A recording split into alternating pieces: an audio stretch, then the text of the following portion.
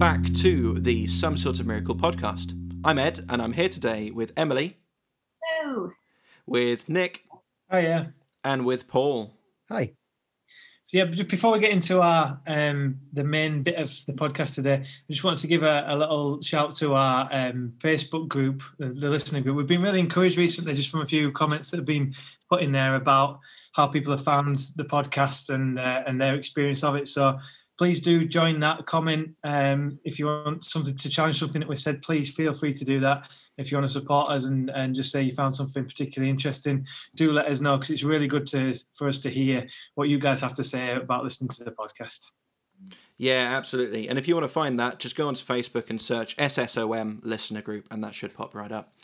So today we're going to be talking about a subject that we've tried to talk about a number of times, and it's we've had on our kind of to-do list to talk about church in quite a broad way in a number of times, and every time we've gone to do that, we've taken quite a different approach. So in episode 7, we spoke about how churches have had to make the drastic move to meeting online.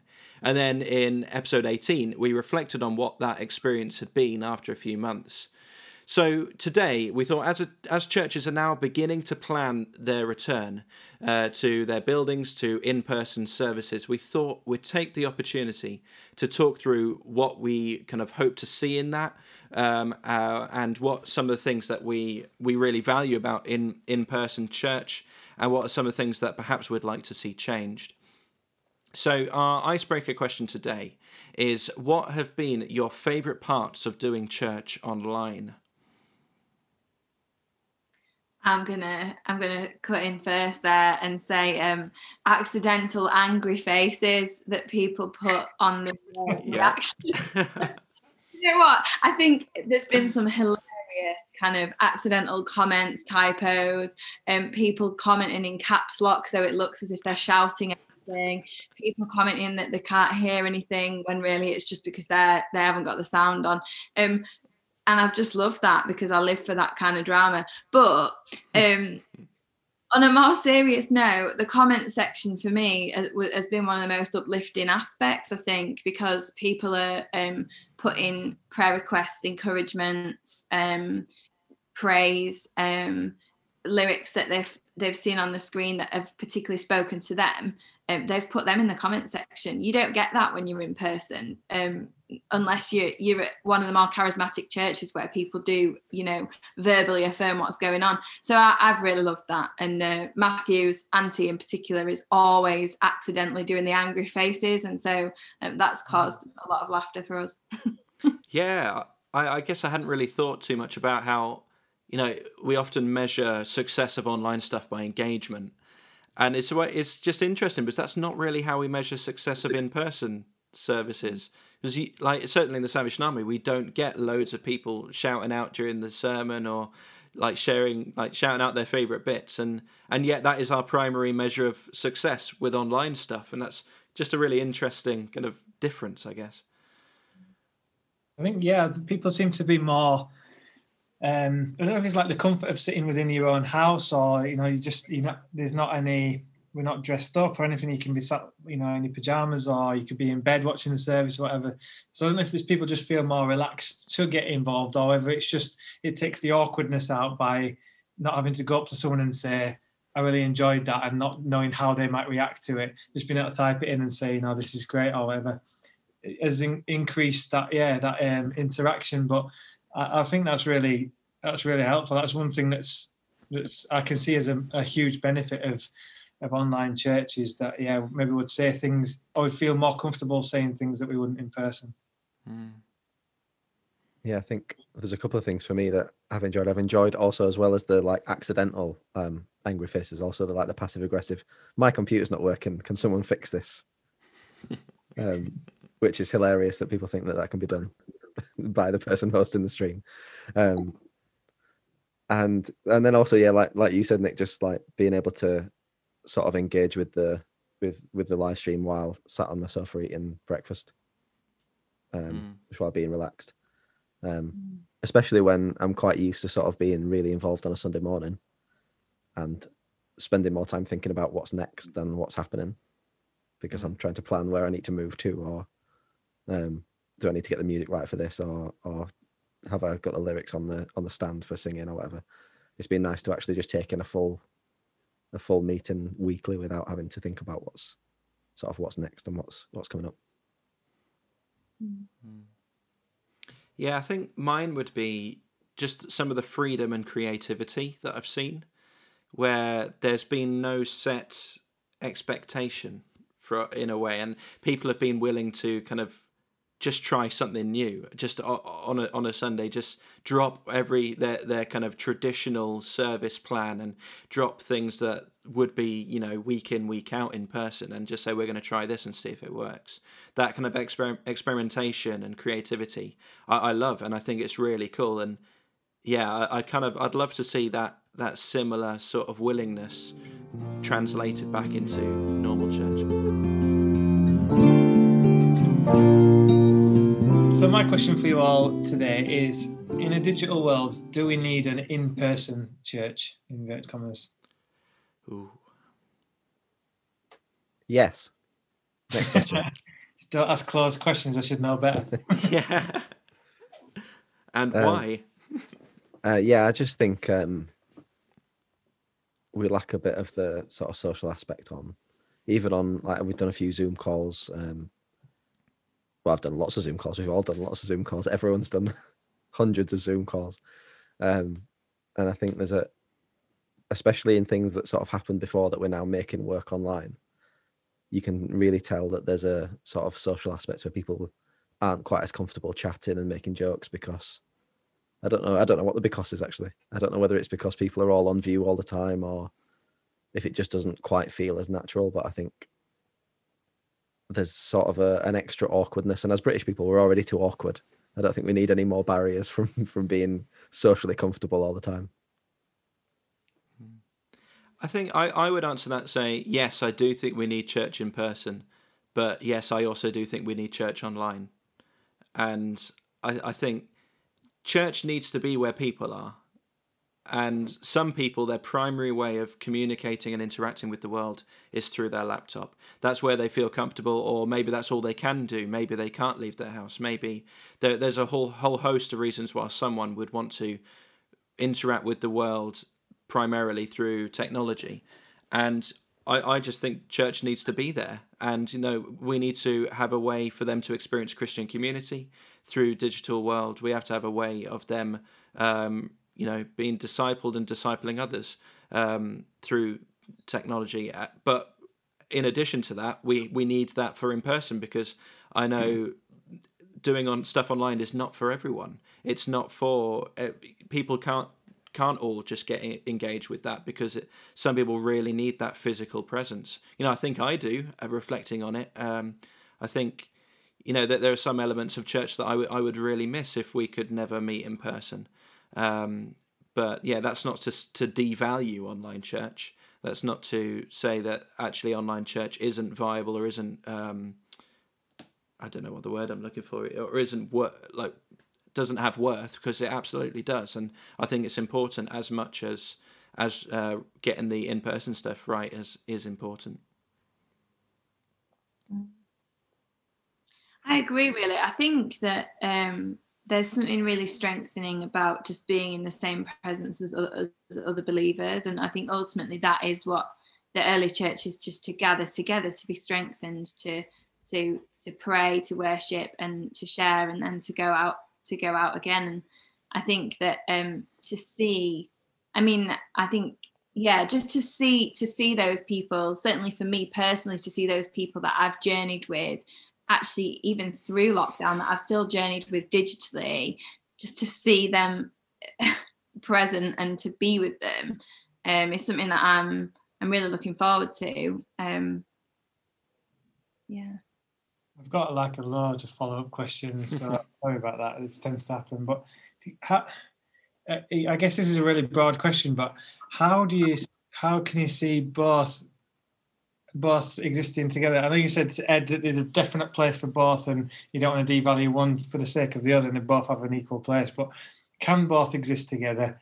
And If so, is one for one group and one for another? Is one for everyone? How does that? This is the challenge of the church right now, isn't it? That now things are starting to open up. We've got these decisions to make as to, well, we've done this for so long, and it's worked. Sometimes out of necessity, but sometimes it's worked because it's been a good thing. And then on the other hand, we've got what we're used to, what we've done before, that social interaction, all those kind of things. So how does that exist together? It's a really good question. I think my opinion on it is that I think churches have two approaches to social media and the digital world. Some churches use it as a tool. They use it as a mouthpiece to expand what they're doing locally. So their online world is a reflection of the local. It's just their local broadcast into new places, and that's really valuable. That is a good thing, because it means that people that want to experience, say, Morley, could go and find out what Morley is doing, or Castlefoot or any other church. I'm not picking on any single one here, but they can go and experience what happens there and experience what church is like in Morley through the internet. That's great. I think there is another way that you can view the online world, which is to view it as a space, to view it as a place in which church needs to exist in its own right. And that one I think is tricky, because to do that, I don't believe that church can have a geographical route or a geographical location. I think churches need to be planted in digital soil, to use a kind of really over the top phrase in some sense. I believe we need to start seeing, and we are, churches planted in the digital world that are just a community of people, a community of Christians that will do discipleship, will worship together, will engage in mission and encourage each other primarily through the digital world. And they can use kind of any tools they want. But actually, as long as as long as a church is rooted in its physical location, that will influence everything. Of course, it's got to.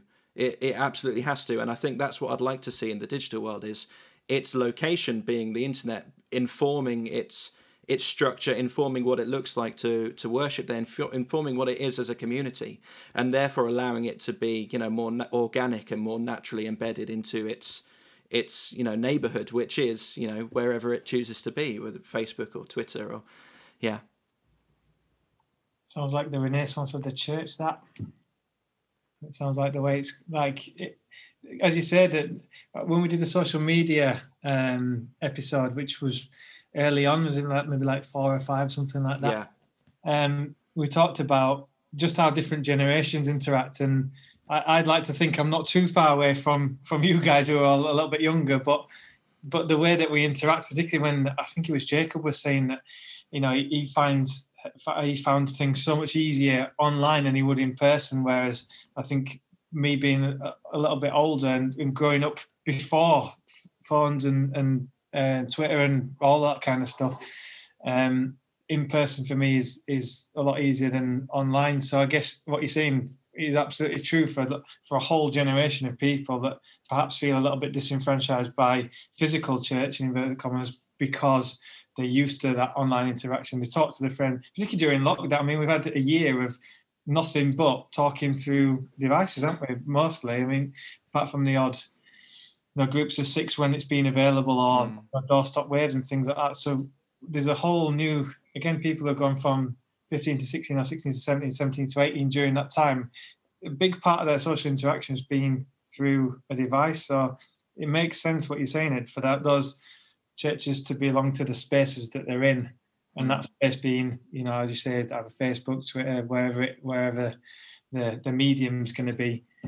I think that's probably a lot of the future of the church, and as we move into a more and more digital age, I do think there's a space for both, but it's just like those interactions and things like that, as you say, the little things are missing. I'm really sat on, to answer the original question myself, I really struggle at times to engage with online church.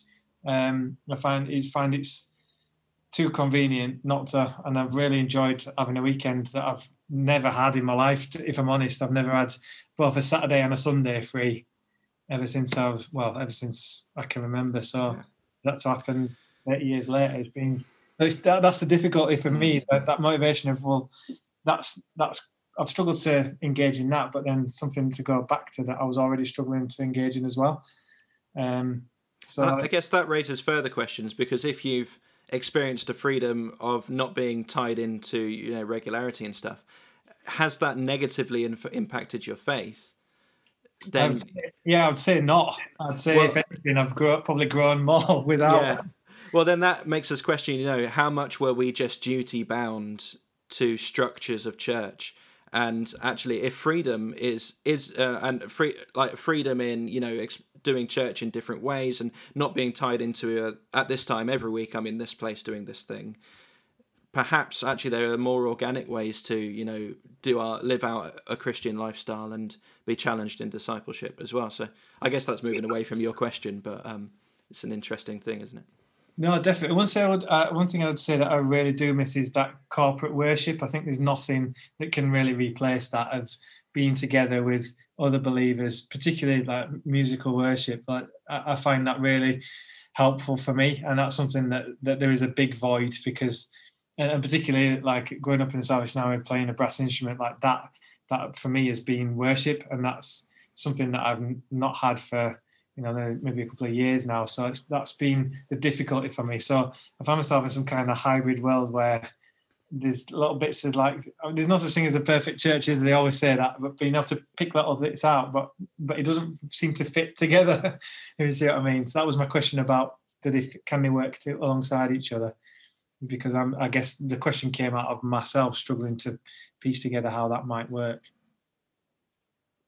I think that the question, and all these questions, are ones that lots of local leadership are just going to have to be grappling with in a massive way. And, it's really helpful to have this conversation, because in the back of my mind, I've been thinking, we've got leadership meetings coming up.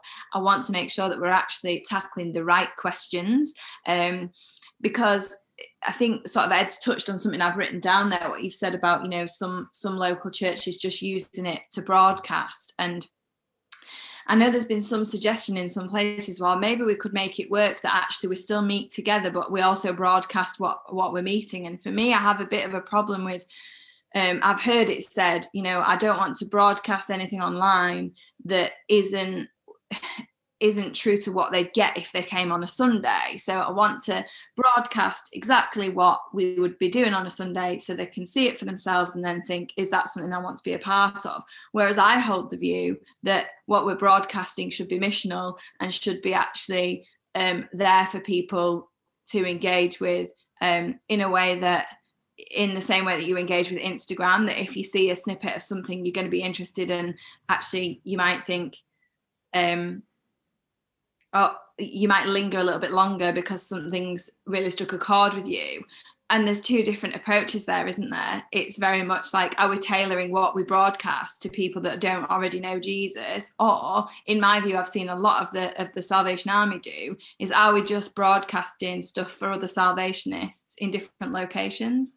And that's where I sort of get a bit frustrated, or certainly where I found, in the first instance, it was great. And like Ed said, we had all this creativity. But as time's gone on, really, I think what we're doing is just producing high quality content, but for other Salvationists to engage with, instead of meeting people outside our tradition on a digital platform, which is really what I would love to see. But, a lot of what you're saying, Ed, about the internet as a space and everything is just ahead of the curve thinking. And I think we've got to, you need a great big megaphone and to be getting people to listen to that message, because I think we're even a lot further behind even thinking that way. I think it is really interesting that we are, like you say, I agree, it is definitely ahead of the curve. But I think it's maybe a little bit concerning that we think it's ahead of the curve as well, given that we're meeting on Zoom to record a podcast. And I wonder, because I don't think it's that ahead of the curve of the rest of society. Business, yeah, definitely. I mean, how people have been telecommuting for a long time, and people exist online to each other across the world in a lot of different platforms. It's a little bit concerning that it's taken a global pandemic for us to kind of work that out. Have you got any examples, Ed? If you don't, then feel free to edit this question away in the podcast edit. But have you got any examples of how sort of the digital space is being used in that sense, in a sort of almost church-like but purely online? Yeah, so there are some really interesting examples. I think the one that always springs to mind for me is there are churches that have been planted in Minecraft and World of Warcraft, all the crafts. There are churches that meet solely. There's a bunch of Christians who played a game together, and that was their rest. When they rested, they were playing this game, and they made friends there, and they shared their faith there. And actually, they thought, these are our closest friends, and we know these people really well. We talk to them every day for hours. Let's plant church. Let's experience church together. And they then go and start working through these questions. Okay, what does worship look like if we're just playing Minecraft? Tricky question. I don't know what it does, but they've got to work through those. What does mission look like? What does evangelism look like when we're kind of just playing a game? And for me, that is true church, isn't it? That's a community of Christians working through what does it mean to follow Christ where I am now and where they were. It was in a digital space. So that's an interesting one. There's a church in Exeter. I can't remember the name of it, which I'm really gutted about. But they do an interesting, which in my head is kind of a step in between. So I think it's an interesting model between the tool and the space kind of methods of thinking. They do a church service that they kind of have. It's a big church. They do kind of 500 people come into their church for Sunday services, and they also have a team of pastors that are in a separate room, who like when there's kind of stuff that is specific for their geographic location that is going on, they will cut to this team who are kind of there just to talk to the camera and talk to the people online. So they'll join together with the main bit for kind of songs and for the sermon. The rest, they jump to pastors who are sat with a computer ready to respond and interact with people, and also who are just kind of embedded in that forum where they're chatting, and all of that content or all of that discussion is directly created for the online community. So that's an interesting one. It's a step in between. I would probably still say it's not purely based in an online space and grown in online soil, so therefore kind of missionally, how much of its missional imagination is going to be for the wider digital community, and how much of its missional imagination is going to be for the community in which the physical church is based in. And I think that's a complicated discussion, but there's two examples, and there's loads in the gaming world. Gaming is kind of the big one, actually, that raised some of this. There's also some, like there's a church called iChurch, I think Pam Smith. Let me just grab this, because it says on the top where she is the church. Yeah, iChurch.org. Since 2008 is a church that has been running completely online, and Reverend Pam Smith, who wrote an amazing book called Online Mission and Ministry, a theological and practical guide. I'd plug that to anyone who's interested in kind of this sort of thinking and exploring what church looks like online. There's even a great chapter in there where she talks about the sacraments in online space and what does communion look like if you're meeting in a digital game, which obviously it doesn't really apply for Salvationists, but is an interesting thing. So yeah, there are some good examples out there that maybe they don't exist in the mainstream churches. They are kind of a bit more on the fringe, but I think we need to look to the fringe for all sorts of things. There's some great stuff going on there.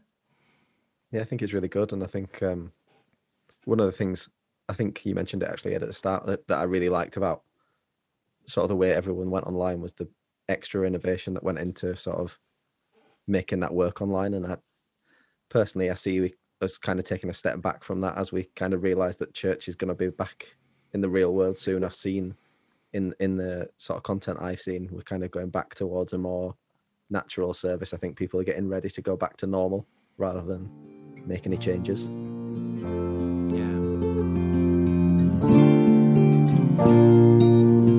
Okay, so my question for you all is, what do we value and hope to return to when church buildings are able to reopen? I kind of hinted a little bit of that earlier about just corporate worship and that experience of just sharing with other people. in worship. I don't think that. I think that's probably one of the only things that can't be replicated in the digital world. I don't think, I mean, singing at home in your living room isn't quite the same as being amongst 50, 60, 100, 200 people who are sharing together. So that for me would be the main thing, that feeling of expressing yourself through music. I know you can, there's elements that you can take from that, definitely, but I think like corporately, it just feels different being in the room with someone sharing together than it does just individually all sharing at the same time, if that makes sense. For me, I think the sort of the corporate has been maybe more well done as opposed to the really small group stuff. I appreciate there's an irony in saying that when there's 4 of us talking on Zoom now doing a podcast, but I felt like I found the small group is a lot harder to do well because you have to be more open, and I think that's more difficult online. Yeah, do you mean it's like a bit more intimate when you're all sat together? Yeah, I think if there's like 6, 7, 8 people sat around a room that you know really well, that you can sort of gauge how they're feeling and their reactions a lot more easily in person. I think you can be a lot more, I don't know, I guess close is the right word. I don't mean there to be a pun there, but I think it's easier to be close together when you're close together. That makes sense. I meant that pun. Yeah, I mean, I think one of the things that slightly almost opposes that for me is that through our digital services, Matthew and I have hosted a Zoom fellowship where we've met with members of our church every Sunday for prayer time discussion. It's literally been as simple as like, what news have you got from this week? Who do we want to be praying for? And then a bit of an icebreaker. It's not a Bible study, but it has just been about connectivity. And because we've been forced to engage in this way, we've actually gone much deeper through the fact that we're confronted with each other. Whereas, when after a service, sometimes you do that thing where you've kind of like got a cup of tea and then like when the conversation's running dry a little bit, you kind of sidle off gradually and like you'll be like, oh, that person's calling me, and then you kind of like inch away. Whereas when you're on Zoom, really it's forced us all to engage with each other in a way that we otherwise wouldn't have. And honestly, we've had some really enormous life-changing things through this. We've journeyed with each other's job losses, we've had illness diagnosis, we've cried together, we've laughed together, we've done all of those things. And for me, it's actually meant that the discipleship of that group of people has really flourished through this time in a way that it wasn't necessarily there before when we were meeting as a course. So I really hope that we managed to still maintain this sense of discipleship and fellowship. And I also hope that we return with the same sense of, we've had a lot of people in our church contributing to our digital services. They've been reading the Bible for us, they've been sharing, they've been doing interviews online, and I really feel we've seen this sense of the priesthood of all believers in a way that we just wouldn't have on a Sunday, where it's kind of typically led by one person from the front. And I just feel my faith journey has been so enriched by, for example, seeing an NHS worker who's a part of our church be like, this is how I've ministered to people through the pandemic. And then she shared scripture with us. And you've got this glimpse of how people are living their lives missionally. And it's been amazing. And I really don't want to lose that sense of the priesthood of all believers that I think we personally in our local setting have had through the pandemic. Yeah, I think that's a really good point, actually. I think a lot more people seem to be sort of getting involved. And maybe it's easier because you can do things pre-recorded, or for whatever reason. I think over lockdown, the practicalities seem to have been almost easier in some senses. Is there a way to morph that into like physical church? And I guess that if people find, they want to contribute by reading the Bible, but they don't want to stand up in front of people and read in case they stumble over words or whatever.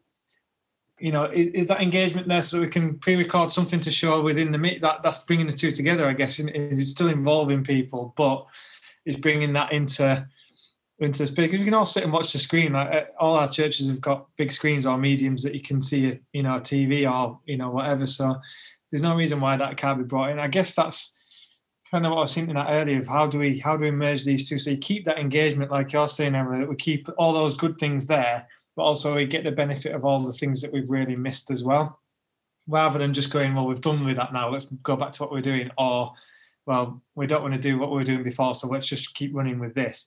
Like, can we port them together and keep the best of both worlds? I hope so.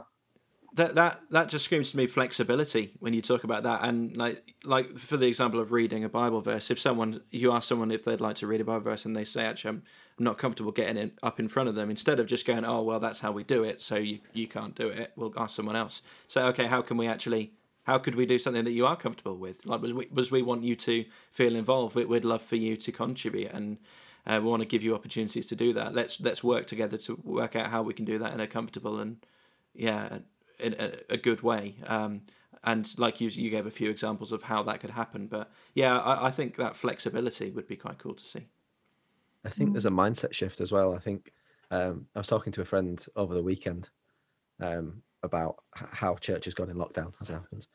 And we were saying the most successful attempts at doing different kinds of mission and things in lockdown have been the people who are asking, how can we do this, rather than why can't we do this? So I think being really proactive and not just doing whatever's easiest. So if that's, like you say, getting people to contribute on a Sunday morning that maybe wouldn't be able to normally, or, don't have to be a Sunday morning, whenever there is any content normally in the church, is to say, well, how can we make this better? And then be willing to put the effort in to do that, not just to say, oh, well, normally we do it something like this, so what's the closest thing we can do without putting any real effort in? I think we can all be guilty of being lazy in preparation for things and saying, oh, well, we normally do it. We normally get someone on the morning, so we'll get someone to do it and we'll just pick someone then, or it would be easy to prepare it last minute. And I'm absolutely guilty of preparing everything last minute. But maybe that's not the best way to promote effective mission. I don't know. I think, like, you're saying that, Paul, but I think it kind of goes against what we were just saying. Like, if I know you're a last minute kind of guy, I know that I can come to you at the last minute and say, oh, do you mind doing this? Whereas if someone who's not a last minute kind of person, then there's a way for both. I think something that we really miss out on as a church is really helping people with their strengths. We kind of seem to fit this box in and just try and ram everyone into this box, and that's church, that's how we do it. So you've got to fit into it, or it's not going to work. Whereas really, we should be building the box around the people and say, oh, that's what the whole idea of church is the people, and not just this concept that we subscribe to. So I think knowing what I know you fairly well, Paul. So I know that if there was something that needed last minute, it wouldn't be a problem to drop it on you. Whereas I think some people who are like really organised and want things weeks in advance, that would cause like a massive amount of stress and anxiety, or it just wouldn't work properly. So I guess that comes to knowing your people, but it also comes with that flexibility, as we say, of being able to say, well, how do we make this fit you be in the congregation, rather than you come and fit this? Yeah, I guess that distinction there of what actually church is comes into play, doesn't it? And you said actually church is, we are the people, like church is the community. And we spent a long time just talking about the title here, because the first title we had was going to be Return to Church. And then we thought, no, it's not a return to church. We've been church all along and we'll continue to be church. And then, do we think, was it Return to Church in person?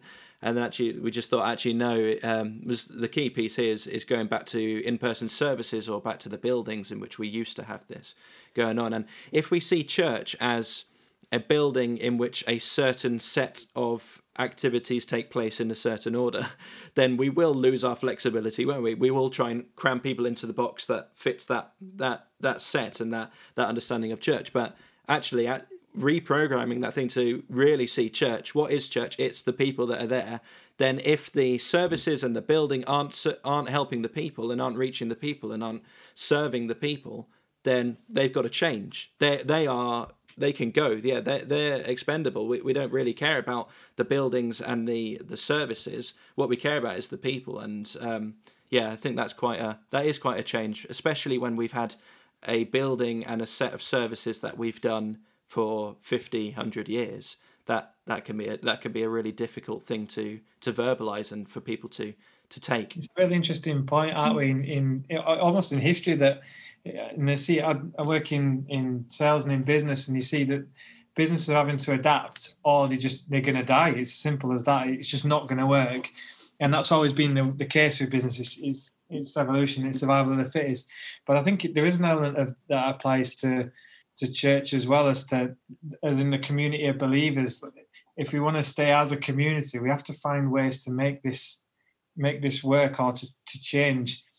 And it's almost been forced upon us, as I think someone's used that word earlier. We've been kind of forced into this by a pandemic, which obviously is not ideal, but there's no reason why you can't make the best out of a bad situation, is it? And if this gives us an opportunity to reassess things, I really hope and I really pray that everyone who is in church leadership is thinking about this and not just thinking of a sigh of relief and, we can just go back to how we were now.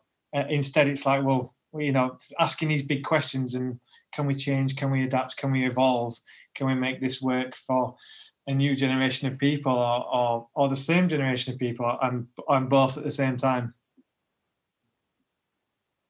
Yeah, absolutely. That's my prayer, really, for local leadership to be asking these kind of questions as we're facing the return to buildings. I think it's so important. And I think actually sometimes asking these questions makes it seem as though you're an aggravator, but you just really hope that this is actually what the leaders are asking themselves and asking their spiritual sort of elders that they have around them. I wanted to just point out as well one thing, which I don't know how all you feel about this, but one of the things that is really valuable, whether we value it personally or not, depending on what type of person you are, is the physical touch of some people that are coming into our buildings that actually are really isolated and don't have like a hug through the week. I'm thinking there's a particular lady at Arcor who, barely sees anybody through the week, and sitting and actually just like holding her hand or just putting a hand on her, things like that. Really, I think those are things that are so valuable, that when churches reopen, we absolutely should be wanting to embrace people at the right time and moment, pandemic wise, because there's something really spiritual about holding a person's hand in suffering or grief, or which we all know, especially after the last year when people were very ill and weren't able to be with their loved ones. Just returning to hugs. That's the title of the episode, right? Returning to hugs. Yeah, maybe. Yeah, I completely agree, and I think it's not even just in a sort of a people who don't. I mean, I'm just a tactile person. I think you all know that when I see you, I'm pretty sure I hug all of you. And by no means does that make you special. Sorry to throw that in there, but that's just who I am, and I've really missed being able to just like shake people's hands. I've interviewed for jobs through the pandemic, and it's felt really bizarre to not be able to just shake someone's hand. But even more so when you see friends that I can't, give them a hug or just be close to people. And I think that will be something that I look forward to, just to be more normal in that sense. It's finding that space for everyone, isn't it? Like you say, like I'm the same, like very kinesthetic, like touchy-feely. So for me, like a handshake particularly, like you said, Paul, I think I said this before, normally, I mean, I meet a lot of people through work during the day, and always first thing I do is shake someone's hand. Whereas I kind of make a joke out of it now and say, normally I'd shake your hand, but that's dead now. But I really miss that, because it's a way of, for me, it kind of puts me at ease with the conversation. Like we've met, I've shaken your hand, right, where we can have a conversation now.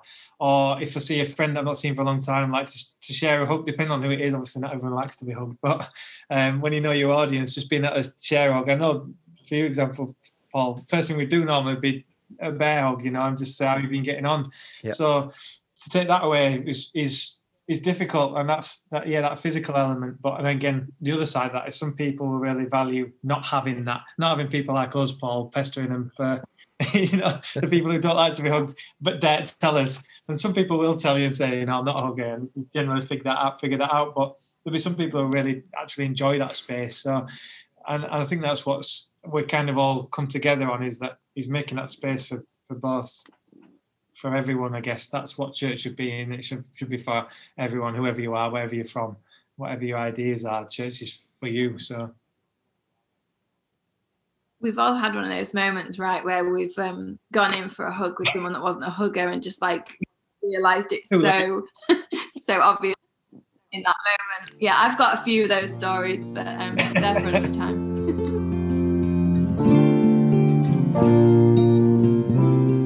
Yeah, so my last question is, going on from the pandemic, obviously we've said things are starting to sort of move back towards some form of normality. But just to finish off, what's the one thing that you would like to see change? Doesn't have to be including the pandemic, just when we go back to church, what would you like to see different than it was before?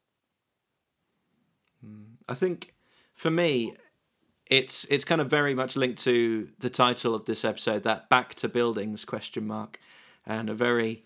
if I could kind of put an exclamation mark on top of the question mark, I probably would, but that bit of punctuation doesn't exist in the English language, unfortunately. And it's, just that idea of, we've really started to grapple with this idea of we are the church just because of who we are as a people that follow Jesus. We are not a church because we meet at a certain place. And I think the buildings can, as much as they are a great asset to us at sometimes, I think they can be the limitations of our imagination at times. And I'd love to see a church that doesn't just exist within its own four walls, but actually has the bravery to step outside of it and go into the communities that those churches exist in and really explore that. And just really challenge the idea that if we're doing church stuff, it's got to be in our own building where we have all the power, we have all the control, and it's very comfortable. I think I'd love to see churches putting themselves out of their comfort zones and going and exploring what it means to exist as a people, as a church, in their communities, exist in other spaces where perhaps we don't have all the power. Yeah, I'd like to see some more of that. Yeah, I think for me it would be an openness to evolve, really, an openness just to see where this is going to go. I think combined with what you're saying, Ed, is the church, I guess, corporately across all denominations, looking at all those questions that you're asking, combined with what is it that we can do to kind of drag this forward without losing all the things that we've spoken about that we really cherish. It's a really hard question, and in its own, you could say it was almost an impossible question, but that would be just an openness to consider that. I think it would be a starting point, and I really hope that is the case and will be the case once normality of some sense resumes. My answer to this question is less about wanting to see change. So maybe I'm not answering the question at all. I'm sorry. I want to just see grace for each other in this area as well, because I think we are at a time in history, aren't we always, where we're sort of in the exchange zone of a relay, where we're grappling with how to pass the baton and what it has looked like before and what it's going to look like. And I think in that period we have to be moving together, but allowing for the different ways that each other is moving, and just an outpouring of grace, and yes, bold decision making and flexibility, but grace between generations as well would be, I think that's maybe my prayer rather than sorry for not following the question, but no, I think that's really important. Yeah, I think that answers the question really well.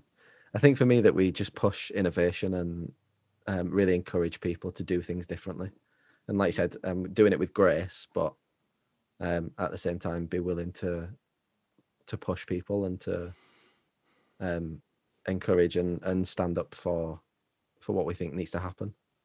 And like you say, do it with grace, but also do it, because I think it's easy to also sometimes just go back to how it was, or or even I think in the pandemic, we've sometimes got stuck in the, oh, well, this is how we're doing it now, so we'll do this for a while and see what happens. Whereas there's a lot of scope right now and a lot of potential to do something amazing. And I don't want to lose that in the moment of getting back to normal. I think it's really important, as we like tying everything that everyone said together, is that fact that that's not going to be for everyone. This isn't going to be for everyone, but that's okay. I think sometimes we lose that. It's not for me, so it can't be all right for somebody else. But whereas, and that's what I think what you were saying as well, Emily, about that grace to say, well, actually, it's okay if that's not for you, or it's okay if that's not for me. That understanding that we're all collective, we're all aiming for the same thing, essentially, aren't we? We're all united behind this one idea, but the outworkings of that are going to vary so wildly from age groups, from cultures, from country to country. Like this is not just a Yorkshire thing or West Yorkshire thing or a Yorkshire thing or a UK thing. It's a worldwide thing. So I think really that openness to be able to say, that's okay, if that's the way you want to do it, then that's fine. But also, this is the way that I want to do it, so that's going to be okay as well. That interchange of just being united, but not necessarily having to do it all the same way. Mm-hmm. That's it. That's all I've got. Well, yeah, I think that is all we have time for as well. So thank you, Nick, for wrapping us up. Thank you all so much for listening. We really appreciate you being here. And if you'd like to kind of feedback and share your thoughts and experiences on this, we would really love to hear them in the listener group. So please do make sure you're joined up there, and we'd love to hear what you've got to say on this topic. But until next time, be well. or for anyone else, just bye.